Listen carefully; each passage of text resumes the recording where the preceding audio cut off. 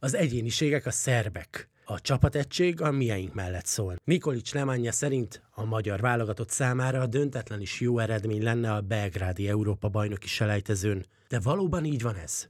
Nem veszélyes-e, ha a válogatott így indul neki a sokak szerint kulcsfontosságú mérkőzésnek? Ez itt a Sportcast. Már is kezdünk.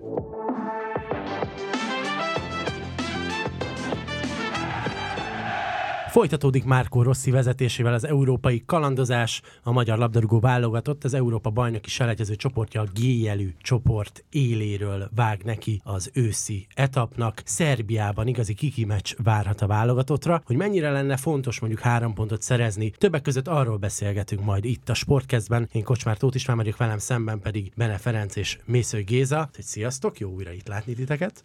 Szia István, üdvözlünk mindenkit. Meg annyi titulust lehetne mondani, de talán az egyik legérdekesebb, mindketten voltatok utánpótlás szövetségi kapitányok a Magyar Labdarúgó Szövetségnél, és megfordult a kezetek alatt több olyan akkor még fiatal tehetség, aki ennek a válogatottnak oszlopos tagja. Úgyhogy ilyen szempontból is azért első kézből tudtok tapasztalatot megosztani arról, hogy ők milyen nyomástűrők voltak, meg milyen karakterek. Na de első körben mi a véleményetek erről a nyilatkozatról? Nikolicsot kérdezte meg a Sportski Zsurnál, hogy ő milyen esélyeket lát, és korábbi válogatott labdarúgónk azt mondta, hogy nagyon kiegyensúlyozottnak látja a két válogatott sanszát a győzelemre, de tekintve, hogy egy idegenbeli meccsről van szó, még akkor is, hogy a zárt kapus, tehát az a pokoli belgrádi hangulat nem lesz, mint amivel számolni kéne, a magyar válogatott számára egy döntetlen is jó eredmény lehet. Ti hogy látjátok? Szerintem reálisan látja, nagyon-nagyon jó lenne, nem tudnánk gólt kapni, és ismét lehúznánk a redőnyt, ahogy ezt szokták mondani, és a védelmünk és az egész csapat, ő is kiemelte, hogy az egész csapatnak kell ebbe részt venni. Úgyhogy egy döntetlen abszolút megfelelő eredmény lenne számunkra, de azért nem lehet így neki menni, ahogy ismerjük Marco Rossit is, bármennyire is jó meg akarja szervezni a védekezést, azért a győzelemről sem mond le, bár mindenki egy picit esélyesebbnek tartja a szerbeket. Ugye arról is kell beszéljünk, hogy a zárt kapus mérkőzés, és valószínű, hogy csak a fiatal szerb kis focisták ülhetnek majd a lelátón. Ez valamennyire nem az oroszlán barlang, ami azért ott Belgrádban azért szokott lenni a mérkőzések kapcsán. Úgyhogy talán ilyen szempontból egy picit, de azért ott emlékszünk azért a gyerekek és a Puskás stadionban azért nagyon jó hangulatot varázsoltak. Úgyhogy én azt érzem, hogy tényleg egy két kiemelkedő csapatról van szó ebben a csoportban, akik nem véletlenül állnak ott. Mi büszkék lehetünk az 5-0-ás gólarányunkra is, és ez jó lenne, hogyha az a 0 az megmaradna, de a pontszámok azok növekednek, akár 3-mal is. Én azt sem tartom azért nagyon kizártnak, hogy egy meglepetés győzelmet szerezzen a magyar válogatott. Alapjában a továbbjutás és akár a csoport elsőség szempontjából a döntetlen az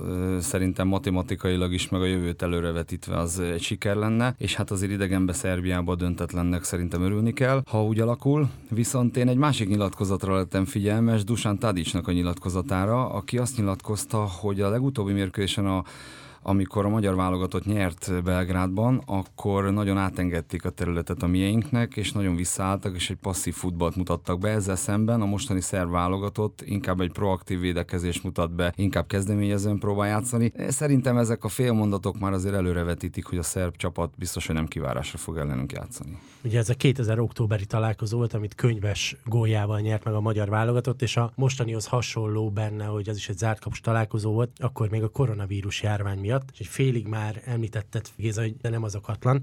Én 2-szer jártam a Rajko Mitic stadionban, az egyik ez az átkapus találkozót, a másik, amikor voltak nézők. Na hát magyar újságíróként a legfelső karéban ülve sem feltétlenül ugyanaz az élmény a kettő, kifejezetten hátborzongató tud lenni szurkolókkal. A szerbekről nem véletlenül mondják azt, hogy fanatikusak, és nem csak azért, mert mondjuk nagyon félni kéne tőlük, hogy az utcán rosszat mondasz és megkergetnek, hanem nagyon tudnak buzdítani is. Szerintetek összességében mennyit számíthat az, és mennyire hajtja esetleg a mi malmunkra a vizet, hogy nincs ez a fajta buzdítás most Belgrádban? Számít azért a hazai pályánál, azért mi is, hál' Istennek már egy óriási Puskás stadionnal és csodálatos közönséggel. Azért az egy, most nehéz ezt így gólokban megnevezni, hogy mennyit jelent, de hogy pluszt jelent, az 100%. És ahogy te is ezt mondtad, István, hogy de nem lehet összehasonlítani azt a fajta katlant, úgyhogy azért ez jó. Bár az is igaz, hogy a mai magyar válogatottnak a kerete azért már föl van készülve, és már olyan mérkőzéseket játszanak, amiben már szinte, hogy kizárják, de azért mégsem lehet kizárni, azért ott van a magyar címer, a szívük fölött ugyanúgy a szerbeknek is, tehát hogy azért ez egy fontos a hazai pálya előnye, de inkább én arra, amit Feri említett, inkább ez lehet fontos, hogy a szerbek is egy kicsit más stílusban, mint a Nemzetek Ligájában, amikor ellenünk kikaptak 1-0-ra, hogy egy picit bátrabb támadójátékkal fognak előrukkolni, különösen hazai pályán, de éppen ez lehetne számunkra kedvező, hogy a mi védekezésünk pedig nagyon extra. Ha szépen tudunk jó pozíciókba labdát szerezni, föl fogunk érni a szerb kapu elé, és lesznek gólszerzési lehetőségünk, abban biztos vagyok. A mai világban nyilván egy Belgrádban egy teltházas mérkőzés egy hatalmas nyomás az idegenbeli csapat számára, de azért láthatjuk, hogy ma már a játékvezetőt sem tudják annyira befolyásolni a VAR rendszer által, azért olyan játékosaink vannak, akik nemzetközi szinten is már top csapatokban futballoznak hétről hétre nagy közönség előtt, és ha itt azzal nyitottunk, hogy az utánpótlás válogatottakban, én azért volt szerencsém dolgozni Kerkezzel, Szoboszlaival, vagy akár Langádámmal, ők mind-mind olyan karakterek voltak már gyerekként is, hogy igenis elmertek vállalni egy-egy cselt, vagy egy-egy momentumot 0-1-es állásnál is. Jól kezelték azt a viszonylagos nyomást, ami utánpótlás válogatott meccseken van, és olyan karakterjeleket már akkor mutattak. Például Szoboszlai megcsinálta azt Olaszország ellen idegenben, hogy 2-1-es olasz vezetésnél elkérte a labdát, kicselezett 3 embert, szabadrugást harcolt ki, szabadrugást berúgta, utána győztes gólpasszt adott. Tehát én a mostani magyar válogatottat hál' Istennek nem félteném különösebben egy teltházas belgrádi meccstől se, de azzal abszolút egyetértek Gézával, hogy azért ez egy picit előny számunkra. Feri, te voltál itt velünk, amikor Montenegróba készültünk a válogatottal. Délszláv iskola, ha nem is a szerb, de nagyon hasonló mentalitás, és hát nagyon hasonló alapok köszönhetően a két nemzet közös múltjának és labdarúgó képzésének. Akkor arról beszéltünk, hogy az első 10-15 percet kell túlélni. Elárulhatok ennyit a hallgatóknak, 15 perc után SMS-eztünk is, hogy hála az égnek túléltük. Nem az volt a legtündöklőbb, legfényesebb összecsapás a magyar válogatott 2 évéből. Most hogy látod, az a 10-15 perc, ez mennyire lehet pokoli, főleg, hogyha itt emlegetted ezt a Tadic-féle, már nem annyira visszahúzódó és területet odaadó játékot, hanem akik előre felé támadva akarnak védekezni. Igen, hát visszatérve a Montenegró mérkőzésre, kicsit izgultam, hogy amiket mondtunk, azok bejöjjenek, de hál' Istennek azért, hogy 90%-ba bevált. Akkor is jól jött ki belőle a magyar válogatott, most is rendkívüli jelentősége lesz szerintem az első negyed órának, és biztos vagyok benne, hogy az a fajta délszláv harci szellem a szerbekben párosul azért nagyon komoly nemzetközi rutinnal, nagyon komoly futballtudással és kvalitásokkal. De nagyon-nagyon nem mindegy, hogy az első 15 vagy akár 20 percben hogy jövünk ki. Ráadásul azért azt ne felejtsük el, hogy itt folyamatosan altatnak, hogy 8-9 sérültjük van, de ha jobban megnézzük, azért azok a sérültek között nem nagyon van olyan kulcsjátékos, aki eddig stabil kezdő lett volna, úgyhogy én nagyon éles mérkőzésre számítok. Ami viszont pozitívum, hogy tényleg a mai magyar válogatott annyira magabiztos és annyira jól játsza azt a csapatjátékot, amit évek óta játszanak, és amit Marco Rossi kitalált, hogy visszatérhetnek azokhoz az automatizmusokhoz, meg taktikai finomságokhoz, meg alapelvekhez, ami adott esetben egy ilyen picit olyan nyomás alatt is működhet. És az a fajta önbizalom, amit itt a jó eredmények kapcsán itt magába szívba a magyar labdarúgó válogatott, az pontosan könnyebben, az a kreativitás, ezek a dolgok, ezek abszolút úgy tudnak bejönni, hogy egy kicsit felszabadultan. Tehát amire mondtatok, hogy Montenegróban most az a játék, meg az eredmény, az utána volt nagyon nagy dolog, hogy a litvánok ellen megjött a 3 pont, és így mindenki azt mondta, hogy ez rendben van, és egy csapat életében vannak, amikor fogcsigorgatva, sőt, ugye az is előkerült, hogy ezeket a mérkőzéseket 10-15-20 évvel ezelőtt elvesztette a magyar válogatott, most pedig nem kapott gólt. Tehát, hogy meg kell találni a pozitívumokat, de hál' Istennek ezek a játékosok is így gondolják, és óriási önbizalommal mennek, úgyhogy pozitívan várhatják, és ez egy nagyon nagy dolog, hogy Szerbiába úgy megyünk, bár ahogy látom, a fogadóirodákat a mi győzelmünkre sokat nem adnak, úgyhogy lehet, hogy érdemes megfogadni, hogy mi azért ott nyerni fogunk, mert azzal jó pénzt lehet keresni, de nagyon szorítok a magyar válogatottért, hogy ott legyen az Európa-bajnokságban, majd Németországban. Géza, azt mondtad az előbb, hogy 10-15-20 éve elveszítettük volna ezt a mérkőzést. Hát nekem 2 évvel ezelőttről az albánok elleni párharc jut eszembe. Még 2 éve is inkább elveszítettünk egy olyan találkozót, ahol talán picit minket nyomott idegenben is az esélyesség terhe, egy kellemetlen ellenfél. Volt 2 villanásuk, amiből 1 gólt kaptunk, bármilyen pocsik napunk volt. Nekem Podgoricában kevés dolog tetszett, de ami tetszett az az, hogy bármennyire is rossz napja volt érzésre, Dibuszon kívül a 10 mezőnyjátékosból szerintem mindenkinek, igazából meg tudta oldani a csapat azt a minimális célt, hogy ne kapjon gólt. Még volt is egy-két kritikus pillanat, meg szerencsés helyzet, kapusbravúr, de ezt sikerült megoldani. Ha mondjuk csak ezt a 2 éves távlatot nézzük, ez a válogatott ennyivel szervezettebb és jobb, vagy mondjuk az albán csapat volt egy akkor berobbanó rohával erősebb, mint például Montenegró? Nekem erről az a véleményem, hogy nem kell kifejezetten egy több éves ciklusból egy rosszabb mérkőzést kivenni, tehát ott az a válogatottunk abban a periódusban nem volt optimális állapotban, kevesebbet játszottak, a kevesebb meccs volt a játékosok lábába. Az még talán kicsit Szalaira volt felépítve, aki ugye...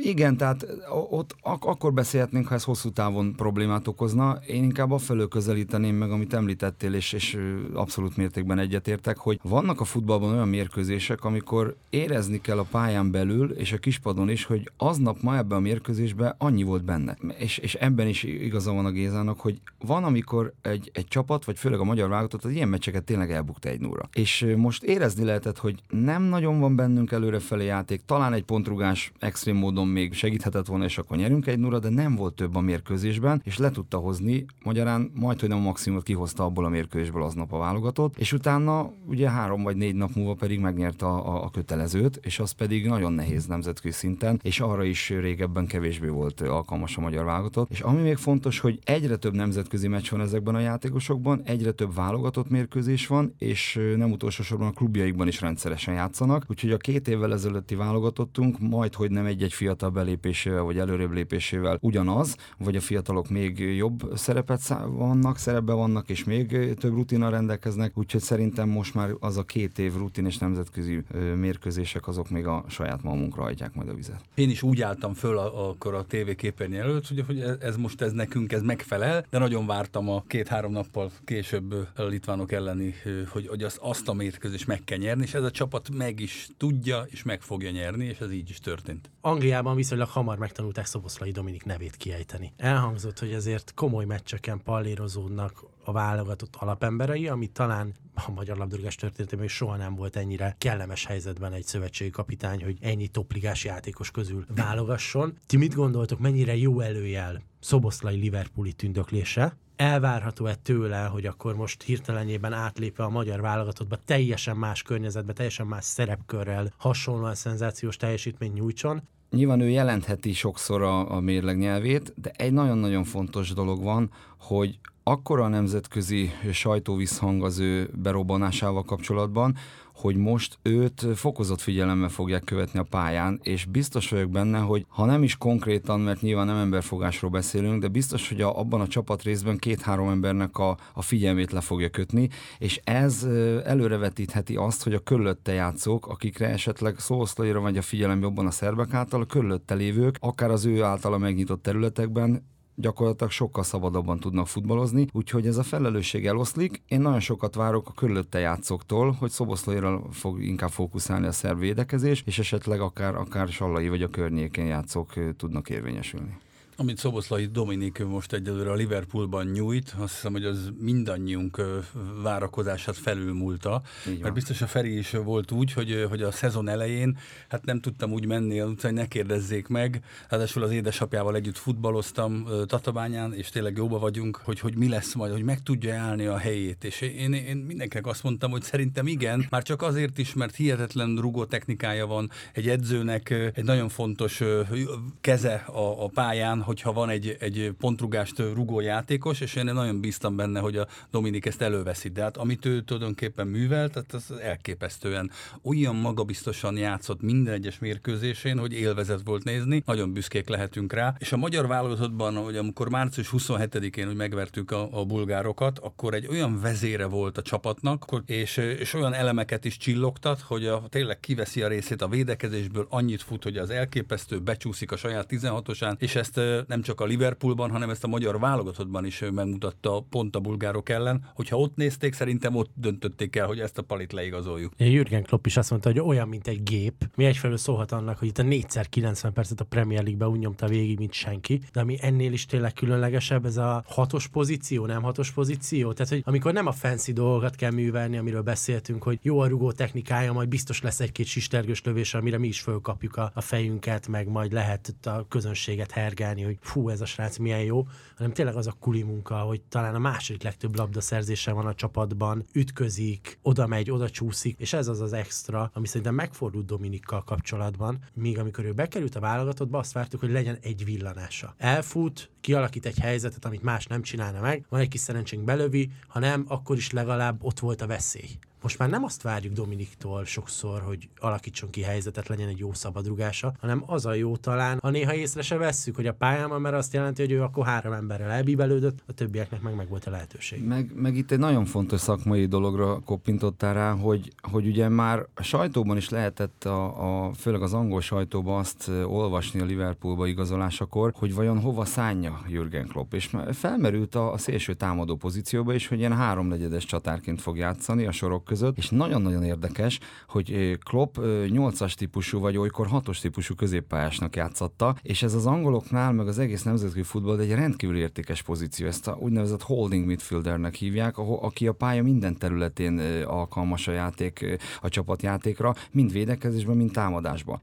Nagyogan lát a pályán, jó az összjátékérzéke, jó a rugótechnikája, és az utóbbi időben megtanult védekezni is. Annak ellenére, hogy azért sokszor vagy támadó volt, vagy ilyen 10-es pozíció Magyarországon, és ez egy rendkívül nagy dolog, szinte egy másik posztot játszik, mint amit eddig a válogatottban, és maximálisan megoldja. Nagyon-nagyon értékes ez a pozíció, nem mindig látványos, de nemzetközi szinten nagyon értékes játékos lesz belőle ezáltal, illetve ami még fontos, még egyetlen egyszer sem cserélték le. Tehát gyakorlatilag végigjátszott minden Premier League-es bajnoki mérkőzését eddig, óriási nagy dolog. A mai világban, amikor 5-öt lehet cserélni, fantasztikus elismerés. És ebben mondhatnánk azt, hogy egyszer volt a Bournemouth az ellenfél, akiket nem kell leírni, de azért inkább alsóházi. Az Aston Villa, aminek volt egy remek szezonja, de mondjuk nem fogtak ki nagyon jó napot az Anfielden. De azért 2 kőkemény rangadó volt benne a Newcastle-lel, meg a Chelsea-vel. És ne felejtsük el, a Newcastle-t akartam említeni, ahol ember hátrányban voltak, és megerősítve a Ferit, hogy olyan középpályás feladatokat, hogy letámadta ember hátrányban a belső védőket középpályáról, hogy fölment a center pozíció mellé, és utána pedig, amikor már fölpasszolták a labdát az ellenfél, akkor ugyanúgy visszaért a középpályára. Tehát, hogy tényleg szakmailag is élvezet volt nézni, és azt hiszem, hogy minden magyar most arra, aki szereti a focit, hogy mikor mehetek már ki Liverpool meccsre, de most azért fókuszáljunk azért a magyar válogatottra, és szerintem ő is ezzel így van, és ezt, ahogy a Feri is említette, ő ezt abszolút el tudja viselni, és ezt most talán lubickol és élvezi, hogy most ő itt az egyik üdvöske, akinek vinni kell a csapatot, de nagyon fontos, hogy megvannak a társak is mellé, ami akár lehet egy taktikai dolog is, hogy ő elvonja a figyelmet, és aztán ott vannak még nagyon komoly játékosok remélhetőleg majd. De nem csak Szoboszlai váltott klubot itt a válogatott alapemberei közül, hanem többek között Szalai Attila, a csapatkapitány helyettes. De neki talán annyira egyelőre nem jött be ez a hoffenheimi váltás. Visszakerült a kezdőcsapatba, de ugye rögtön a debütáló mérkőzésén öngolt vétett, le is cserélték 45 perc után. Nála talán az elmúlt 2 évben az állandóság volt a legjobb. Fenerbahcséban egy valami biztos volt, ha megnézted a kezdőcsapatot, Szalai Attila vagy balszélsővédőben, vagy baloldali középső védőként, de ott van. Az ő szerepe mennyire lehet kiemelt? Alapjában a török bajnokságból bekerülni a Bundesligába nem egy egyszerű váltás. Ez olyan, mint egy költözés, vagy egy új iskolába kerülés, új osztálytársakat megismerni, tanárokat, és itt ugye természetesen az ellenfeleket, a játékritmusát, magát a bajnokság játékstílusát. Szóval én abszolút nem írnám le Szalait. Szerintem meg fogja ugrani ezt a lécet is, és ő is egy nagyon jó karakter, és szerintem apránként szépen lassan, türelmesen kell vele bánni. Nyilván ezt az ottani szakemberek tudják, és be fog épülni szerintem a Bundesligába is. Nem sikerült az antré, azért azt mondhatjuk, hogy ez nem jött jól neki, de ő van azért olyan jó játékos, hogy ezen túl tudja tenni magát, és fogja ő bizonyítani az elkövetkezendő fordulókban, hogy azért lehet rá számítani. Az is mellette szól, hogy azért sokszor Hoffenheim 3 belső védővel játszik, tehát hogy az a poszt az neki nagyon jó, és egy ilyen családias kis klubról van szó, aki jó befogadja az embereket, tehát most ez a hiba, ez nem jött jól, ez senkinek nem jó, amikor klubot váltasz, és egyből az első meccsen betlizel,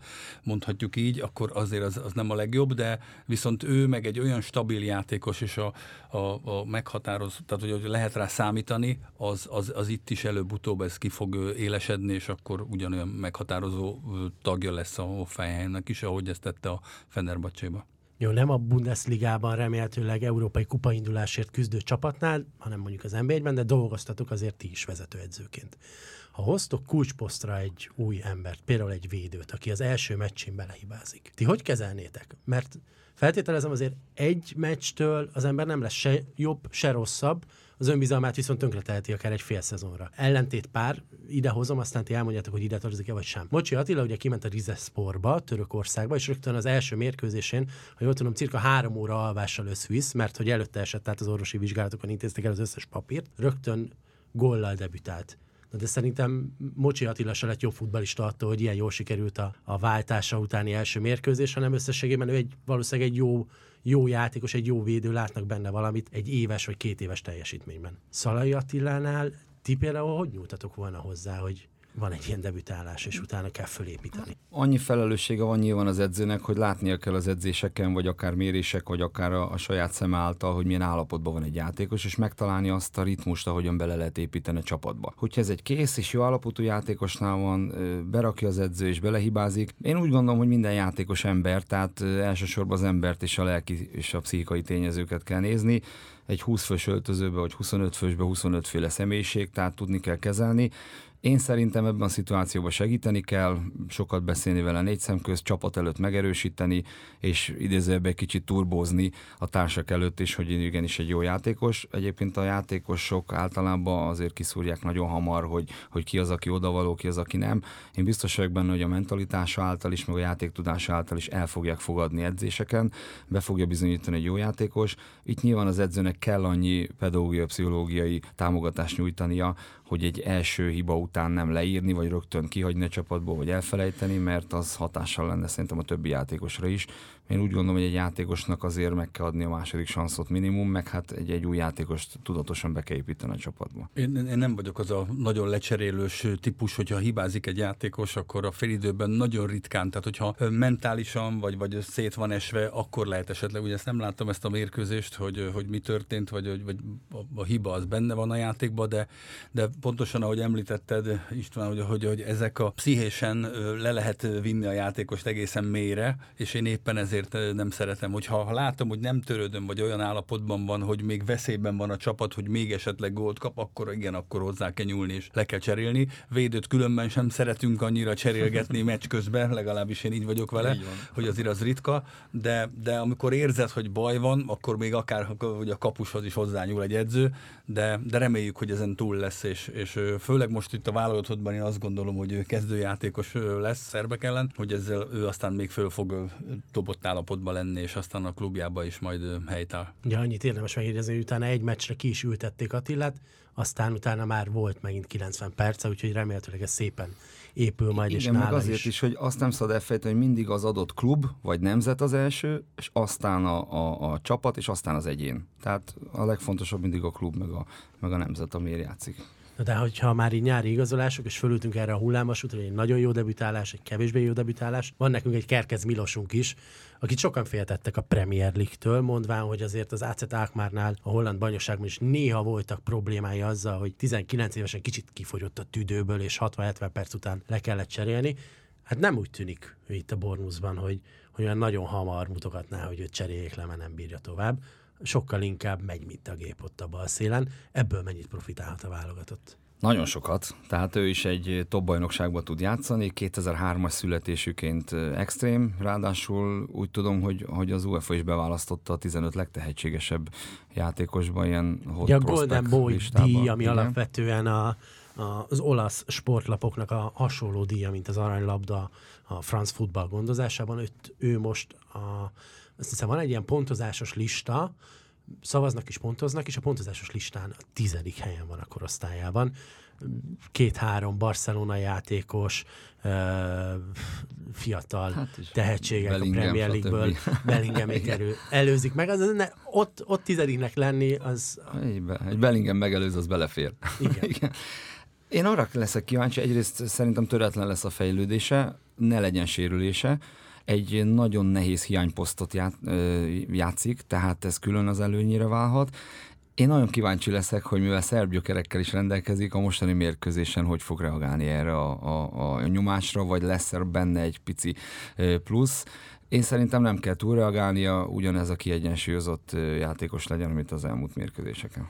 Én is úgy érzem, hogy sokat profitál majd ebből majd a magyar labdarúgó válogatott, és nagyon jó helyre került, és én is ezzel akartam kezdeni, hogy a nemzetközi sajtó is, és mindenki, amellett, hogy Szoboszlai Dominik ott mindenki megemlíti, de valaki még kerkez oda teszi egyből mellé, hogy akkor van még egy ilyen játékos is, ez egy nagyon nagy dolog, és ahogy mondtad, a pontszámokban pedig az első 10-ben benne lenni, az fantasztikus dolog, és egy nagyon-nagyon küzdő játékosról van szó, akit nagyon-nagyon megszerethet a közönség, a sajtó és az edző is, mert egy nagyon fontos szerepkörben játszik valóban. Volt itt egy érdekes szó, ami megragadta a fülemet, hogy pozitív a sajtó, nem csak az övé, hanem végre a magyar labdarúgóknak pozitív a sajtója Európában. Hát ezt még szoknunk kell, mert ugye mi úgy szocializálódtunk, hogy nem nagyon vagyunk tényezők az európai top futballban. Ez különösen jót jelent a teljes magyar labdarúgásnak, egyrészt közhangulat szempontjából is, másrészt az ázsiója növekszik folyamatosan a játékosoknak, és talán ezáltal a magyar válogatott is nagyobb reflektorfényben van, könnyebben el tudják adni magukat a játékosok, úgyhogy szerintem ez mindenféleképpen pozitív az egész labdarúgásunkra. Ráadásul nem utolsó sorban az utánpótlás játékosokra. Én nagyon remélem, hogy minél több 4-5 éves kisfiú kezd el, és főleg kislány is futballozni, és minél nagyobb lesz a bázis, és minél többen megszeretik ezt a csodálatos játékot. Ugye milyen érdekes, hogy sokszor elkönyveltük azt, hogy a magyar útlevél az nem, hogy előny, hanem hátrány. Ez szó szerint így volt. Talán, én nem tudom, én kívülről néha azt éreztem, hogy néhányan mentegetőzni is próbálnak vele. Most aztán viszont nem lehet ezzel, mert ha volt is ennek egy ilyen sötét árnyéka vagy bukéja, azt, mint hogyha elkezdené ez a mostani generáció letörni Kerkezzel, Szoboszlaival, de említhetnénk szegény sérüléséből lápadozó Séfer Andrást, említettük már Szalai Attilát, ifjabb Lisztes Krisztián, aki ugye most már hivatalos, hogy jövő nyártól megy a Frankfurthoz. Ezek olyan üzletek, amiből, hogyha egy jutna egy nyárra, akkor is az elmúlt években bármikor megemeltük volna a kalapunkat, és most itt sorjáztak 4-5. Hát nagyon jó most a magyar futballban dolgozni, és hiába, hogy utánpótlás, mert azért büszke vagyok arra is, hogy Lisztes Krisztián például nálunk is megfordult, és a Mészöly focisuliban nevelkedett 3 évig, ahol azért megtanult egy-két dolgot, illetve olyan csapatok ellen játszott már 10 évesen, hogy a Real Madrid vagy éppen a Bayern München, hogy nem kellett neki idegeskedni, hogy most egy Frankfurt, hát ez nem is olyan probléma neki. Úgyhogy ezek mind nagy dolgok, és tényleg azért megéltünk azért keményebb időszakokat, mind játékosként, mind edzőként is, amikor nem volt annyira jó, hogy a magyar futballról nem megfelelőképpen beszéltek emberek, most pedig egyszerűen elismerés, és ez számunkra is nagyon fontos, nem véletlenül, hogy akarunk dolgozni, és nagyon szorítunk a magyar válogatotért, azért mindig egy kirakat, az mindig ott van az első helyen, és neki kell, hogy jól szerepeljen, akkor a többi is egy kicsit jobban érzi magát, és jobban elfogadott az egész a közvélemény felül is. Érzitek az utánpótlásban dolgozva, hogy apránként pozitívabb a hangulat? Mert nagyon sokáig, azt láttuk, volt egy hatalmas nagy infrastrukturális fejlődés, most, hogy ennek így és ilyen tempóban kellett volna megvalósulni, rengeteg vetülete van, nagyon sokféle társadalmi vita volt. Nyilván mi, akik sportban dolgozunk, alapvetően örülünk neki, de ezt tegyük zárójelbe. Mert a létesítmény csak egy nagyon apró szeglete annak, hogy megváltozzon a gondolkodás, a hozzáállás, több legyen ténylegesen a gyerek.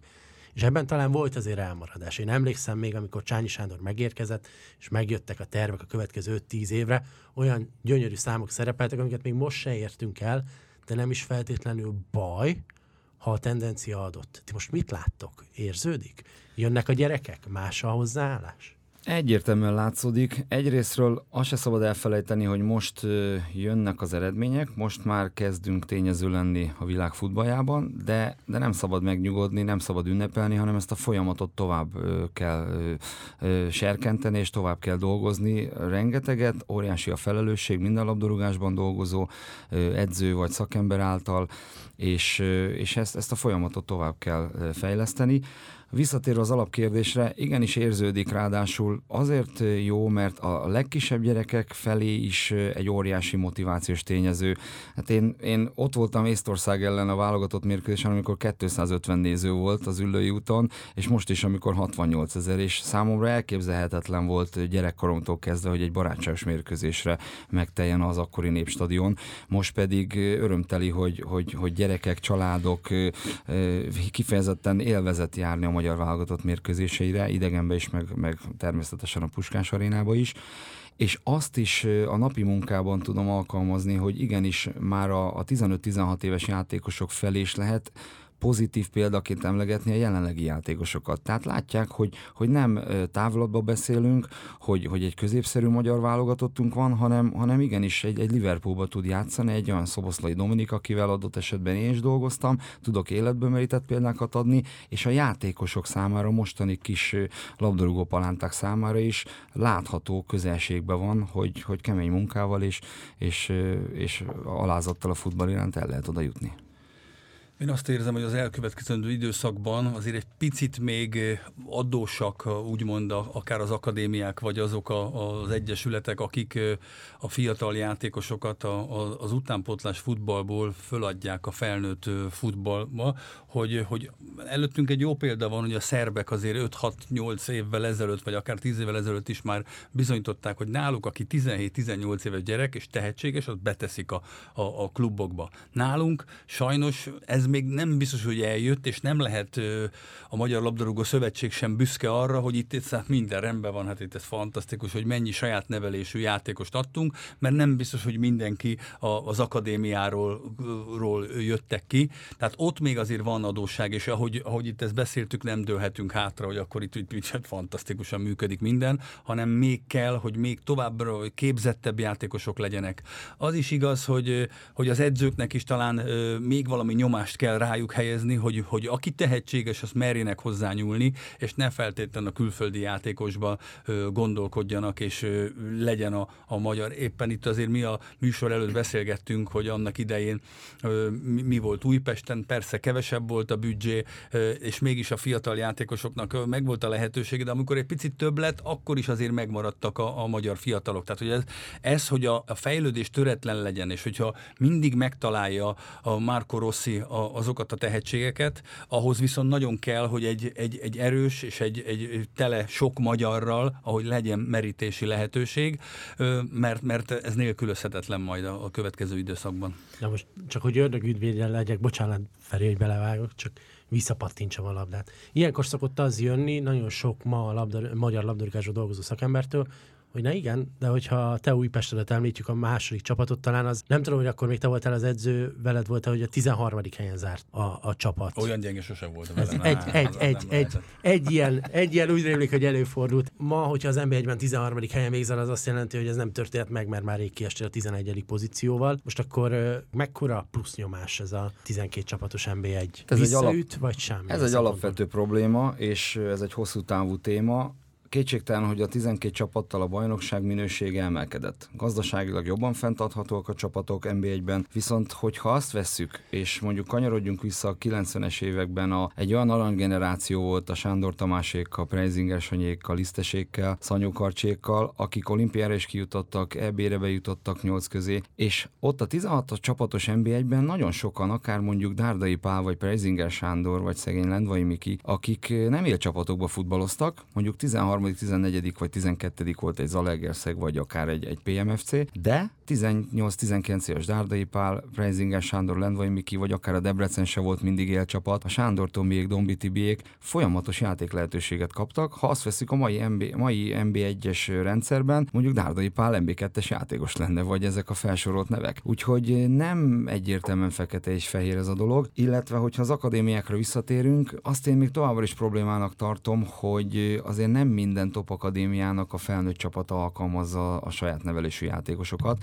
Nyilván azt nem lehet elvárni, hogy 8-10 vagy akár 7 játékost egyből beépítsenek a 11-ből, de az, hogy 2-3 vagy akár 4 beépítsenek tudatosan, folyamatosan, ahogy akár Szerbia vagy Horvátországban jó példaként látható, már 17-18 évesen. Tehát valamilyen szinten nem derül ki az akadémiáknak a munkája, hogyha egyből nem lesz töretlen a játékosok U19-ből vagy akár U17-ből feláramoltatása felnőtt csapatokba, mert mondjuk adott esetben azt látják, hogy fellép a saját klubjuk 8-10 idegen légióssal. Ez nagyon-nagyon nem segít a magyar utánpótlásnak, és ezen szerintem változtatni kell, mert azért félő, hogy 5-10 év múlva már nem ilyen ütőképes magyar válogatottról fogunk beszélni, látva az U21-nek akár a mostani dilemmáit, amit az elmúlt években látunk, és nem azért, mert elfelejtettek futballozni, hanem nem mindegy, hogy U21-es játékos mondjuk a Premier League-ből jön, vagy akár a német első osztályból, vagy az NB3-ból, vagy az NB2-ből.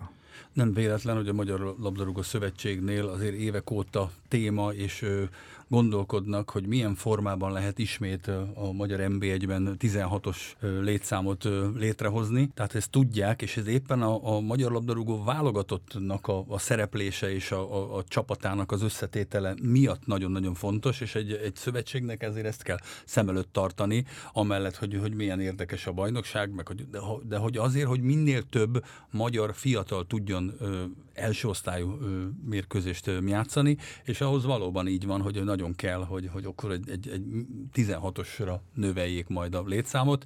Érzésem szerint ez egy rövid időn belül ez meg fog történni, hogy mi ez a rövid idő, hogy egy 1-2-3 év, ezt meglátjuk. Én bízom benne, hogy minimum 3 éven belül ennek meg kell történnie, mert különben le fog maradni az utánpótlás lehetősége majd a válogatott tekintetében. Közben félszemmel megnéztem, 11-12-es idény mellett az Újpest 13. Azt a szezont még veled kezdték el, de augusztusban téged elküldtek, úgyhogy viszonylag kicsi szereped volt benne, de hát az egy küzdelmes időszak volt a megyeri úton. Elküldtek, de a 8. helyről. nem tudom, nem emlékszem. Ezt már nem tudom megnézni, csak jól derenged, hogy ott volt egy viszonylag pocsék szezonja az Újpestnek, csak igen. Már nem veled. Igen.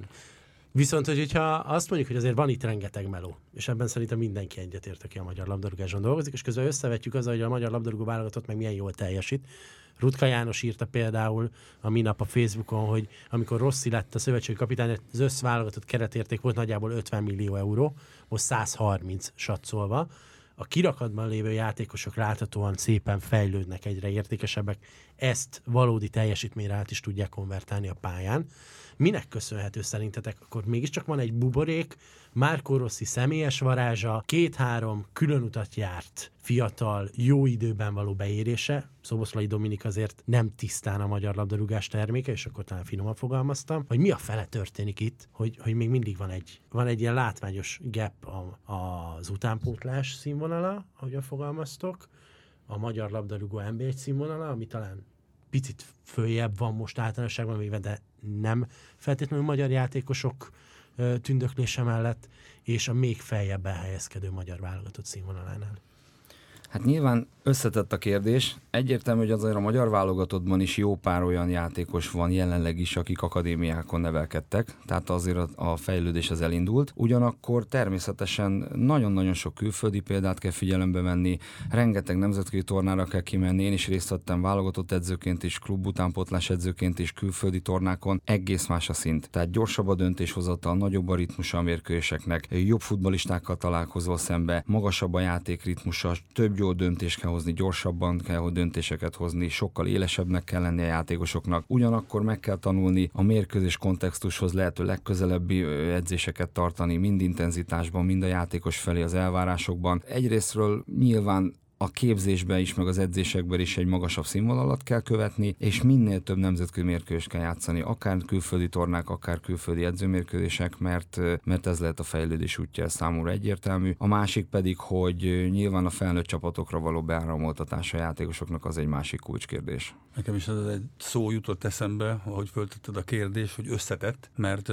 nagyon-nagyon sokrétű, hogy mitől lett ez ennyire eredményes és jó. Én megemlíteném, hogy megtalálta Marco Rossi azokat a magyarosítható játékosokat, akik nélkül meggyőződésem, hogy nem beszélnénk most itt a sikerességről, hogyha nincs egy Orbán Vili, hogyha nincsen Négó, hogyha nincsen Kerkez, tehát lehetne itt bőven sorolni azokat a játékosokat, akik meghatározóak, és ez hiányzott a mi válogatottunkban, mindig irigykedve figyeltük a svédeket, az angol összes, hogy kik milyen játékosokat tudtak a saját nemzetüknek megnyerni. Szerintem a sikeresség, ez nagyon fontos volt, illetve az, hogy nem csak 11 ember van, gondolhatunk itt az angolok elleni győztes meccsre, hogy 1-0 után, akik beálltak, például azok rúgták a második, a harmadik gólt is, tehát hogy egy bővebb kerettel van, itt ha nagyon intenzív játékot játszunk, és mindenki védekezik, mindenki támad, akkor vannak olyan pozíciókban játékosok, akik elfáradnak, de azok helyére be tudott tenni mindig egy friss embert, és aki készen állt arra, hogy ő is a csapatnak a tagja legyen. Tehát, hogy emiatt is,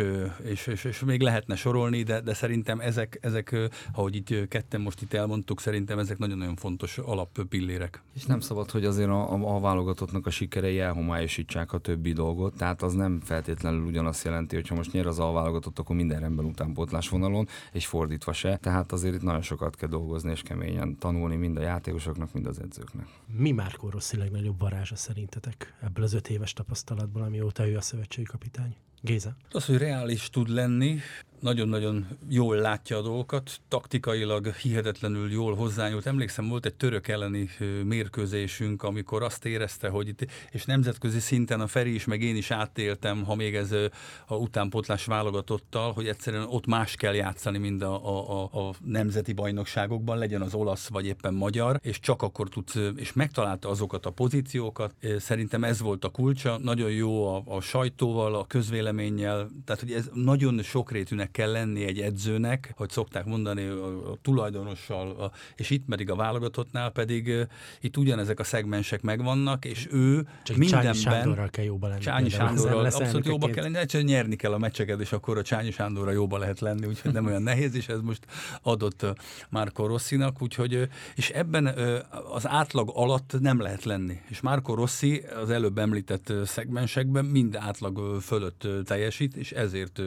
sikeres kapitány. Hát egyrésztről tényleg egy szerethető személyiség, egy jó aurája van, tehát jó vele beszélgetni, jó. Én kollégaként is, meg ellenfélként is láttam a kispadon, ahogy meccsel. Nekem már klubedzőként is nagyon tetszett, ahogy belenyúl a mérkőzésbe, ahogy szenvedélyesen együtt él a játékkal, tehát ez mind egy olyan pozitív karizmát ad neki, illetve itt az A-válogatottnál nem szabad elfelejteni, hogy azért mind a vezetőség az MLS részéről, mind pedig a stábja azért egy nagyon-nagyon komoly aurát ad neki, ahol tényleg jó szakemberek veszik körül, profi szakemberek, minden szegmens le van fedve, specialistákkal veszik körül magát, szóval ez mindenféleképpen hozzátesz, illetve azt nem szabad elfelejteni, hogy nagyon-nagyon jól megtalálta minden játékosnak a posztját. Tehát úgy alakította a játékos profilokhoz, játékos karakterekhez képest azt a fajta rendszert, amit játszik a válogatott, és nem utolsó sorban egy olyan generációval rendelkezünk most, akik már nemzetközi szinten is top klubokban játszanak, szóval ez most egy nagyon-nagyon szerencsés elegy, és én nagyon bízom benne, hogy sokáig marad szövetségkapitány, mert látom azt, hogy a mérkőzésekben jól nyúl bele, jól találja meg a játékosoknak a helyét a pályán, és jól egészítik ki egymást a csapatrészek, tehát akik közel játszanak egymáshoz a pályán, azok is jól megértik egymást ebben a csapatjátékban, és mindenki olyan komfortos ebben a játékrendszerben, amit kitalált. Érintettük már alapvetően a hangulatot a válogatottnál, az, hogy a klubot váltó alapemberek milyen paszban vannak, mindezt összegyúrjuk. Magyar válogatott milyen szisztémával, milyen taktikával vághat majd neki ennek a találkozónak Szerbiában? 3 belső védős játék most előtérbe kerülhet, viszont az, amivel eredményt tudott elérni a válogatott, akár idegenben, akár a hazai pályán, az, hogy az átmenetekben nagyon gyorsan fölérünk az ellenfél kapuja elé, és abszolút nem mondunk le, tehát hogy nem az a defenzív játékot jelenti, hogy 5 védő és 4 középpályás és 1 ember jól messzire előre betolva, nem ez a játékunk lesz Szerbiában sem, de hogy egyszerűen mindenkinek ki kell venni a részét a védekezésből, és nagyon gyorsan a labdaszerzések után fölérni a szerbek kapuja elé, és ott remélhetőleg lövéssel és gólokkal fejezzük be a támadást.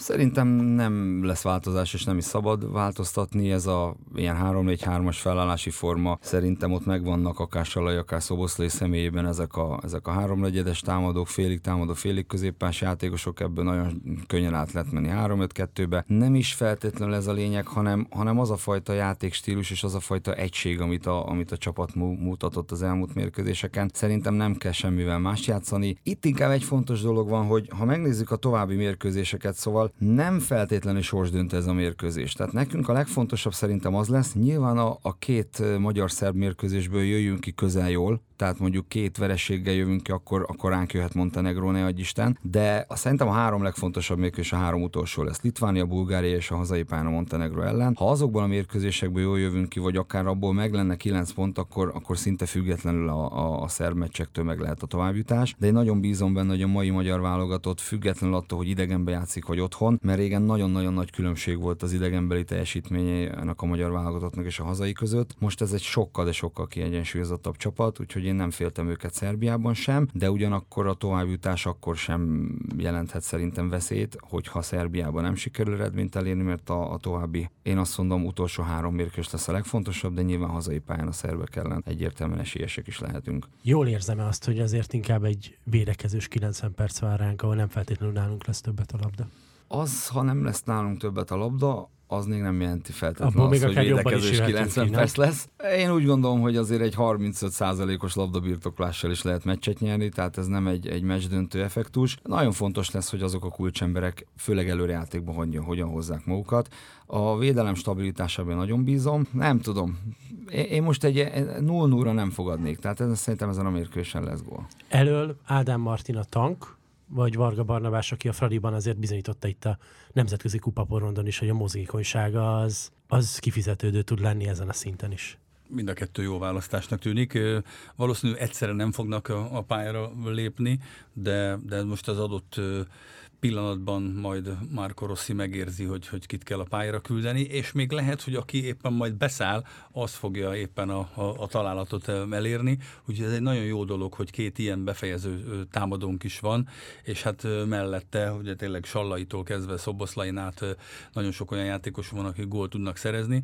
Úgyhogy amellett, hogy nekünk védekeznünk kell, én is azt érzem, hogy ez nem probléma, ezt stabilan meg kell oldani, és abból szépen fölmenni minél gyorsabban, és befejezni a támadásokat. Mind a 2 centerünk eltérő stílusú, különböző játék felfogásra lehet alkalmazni őket, különösen Varga tekintetében egy top formában lévő csatárunk van, úgyhogy én bízom a válogatottban, és én szerintem lesz olyan periódusa a mérkőzésnek, vagy szerintem kell lenni olyan periódusa a mérkőzésnek, amikor adott esetben egy 10-15 perces periódusokban nekünk kell a labdabirtoklási fölényen rendelkeznünk. Tehát szerintem ez nem egy olyan meccs lesz, ahol mi 90 percet bekkelünk, és hát ha elmegyünk egy kontrával, hanem igenis bizonyos periódusokban át kell vennünk a kezdeményezést, és akkor, ha tudunk nem egy olyan egyensúlytalan, ilyen rohanós kiki meccset, hanem egy teljes kontroll alatt lévő mérkőzést, ahol adott esetben mi is tudjuk kontrollálni a csapatrészt, főleg a középpályán. Mészöly Géza, Bene Ferenc, köszönöm szépen, hogy jöttetek és beszélgethettünk. Köszönjük szépen. Köszönjük szépen mi is. Ez volt az Index Sportcast epizódja erre a hétre.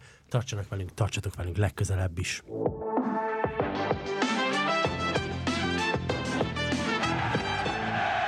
A műsor a Béton partnere.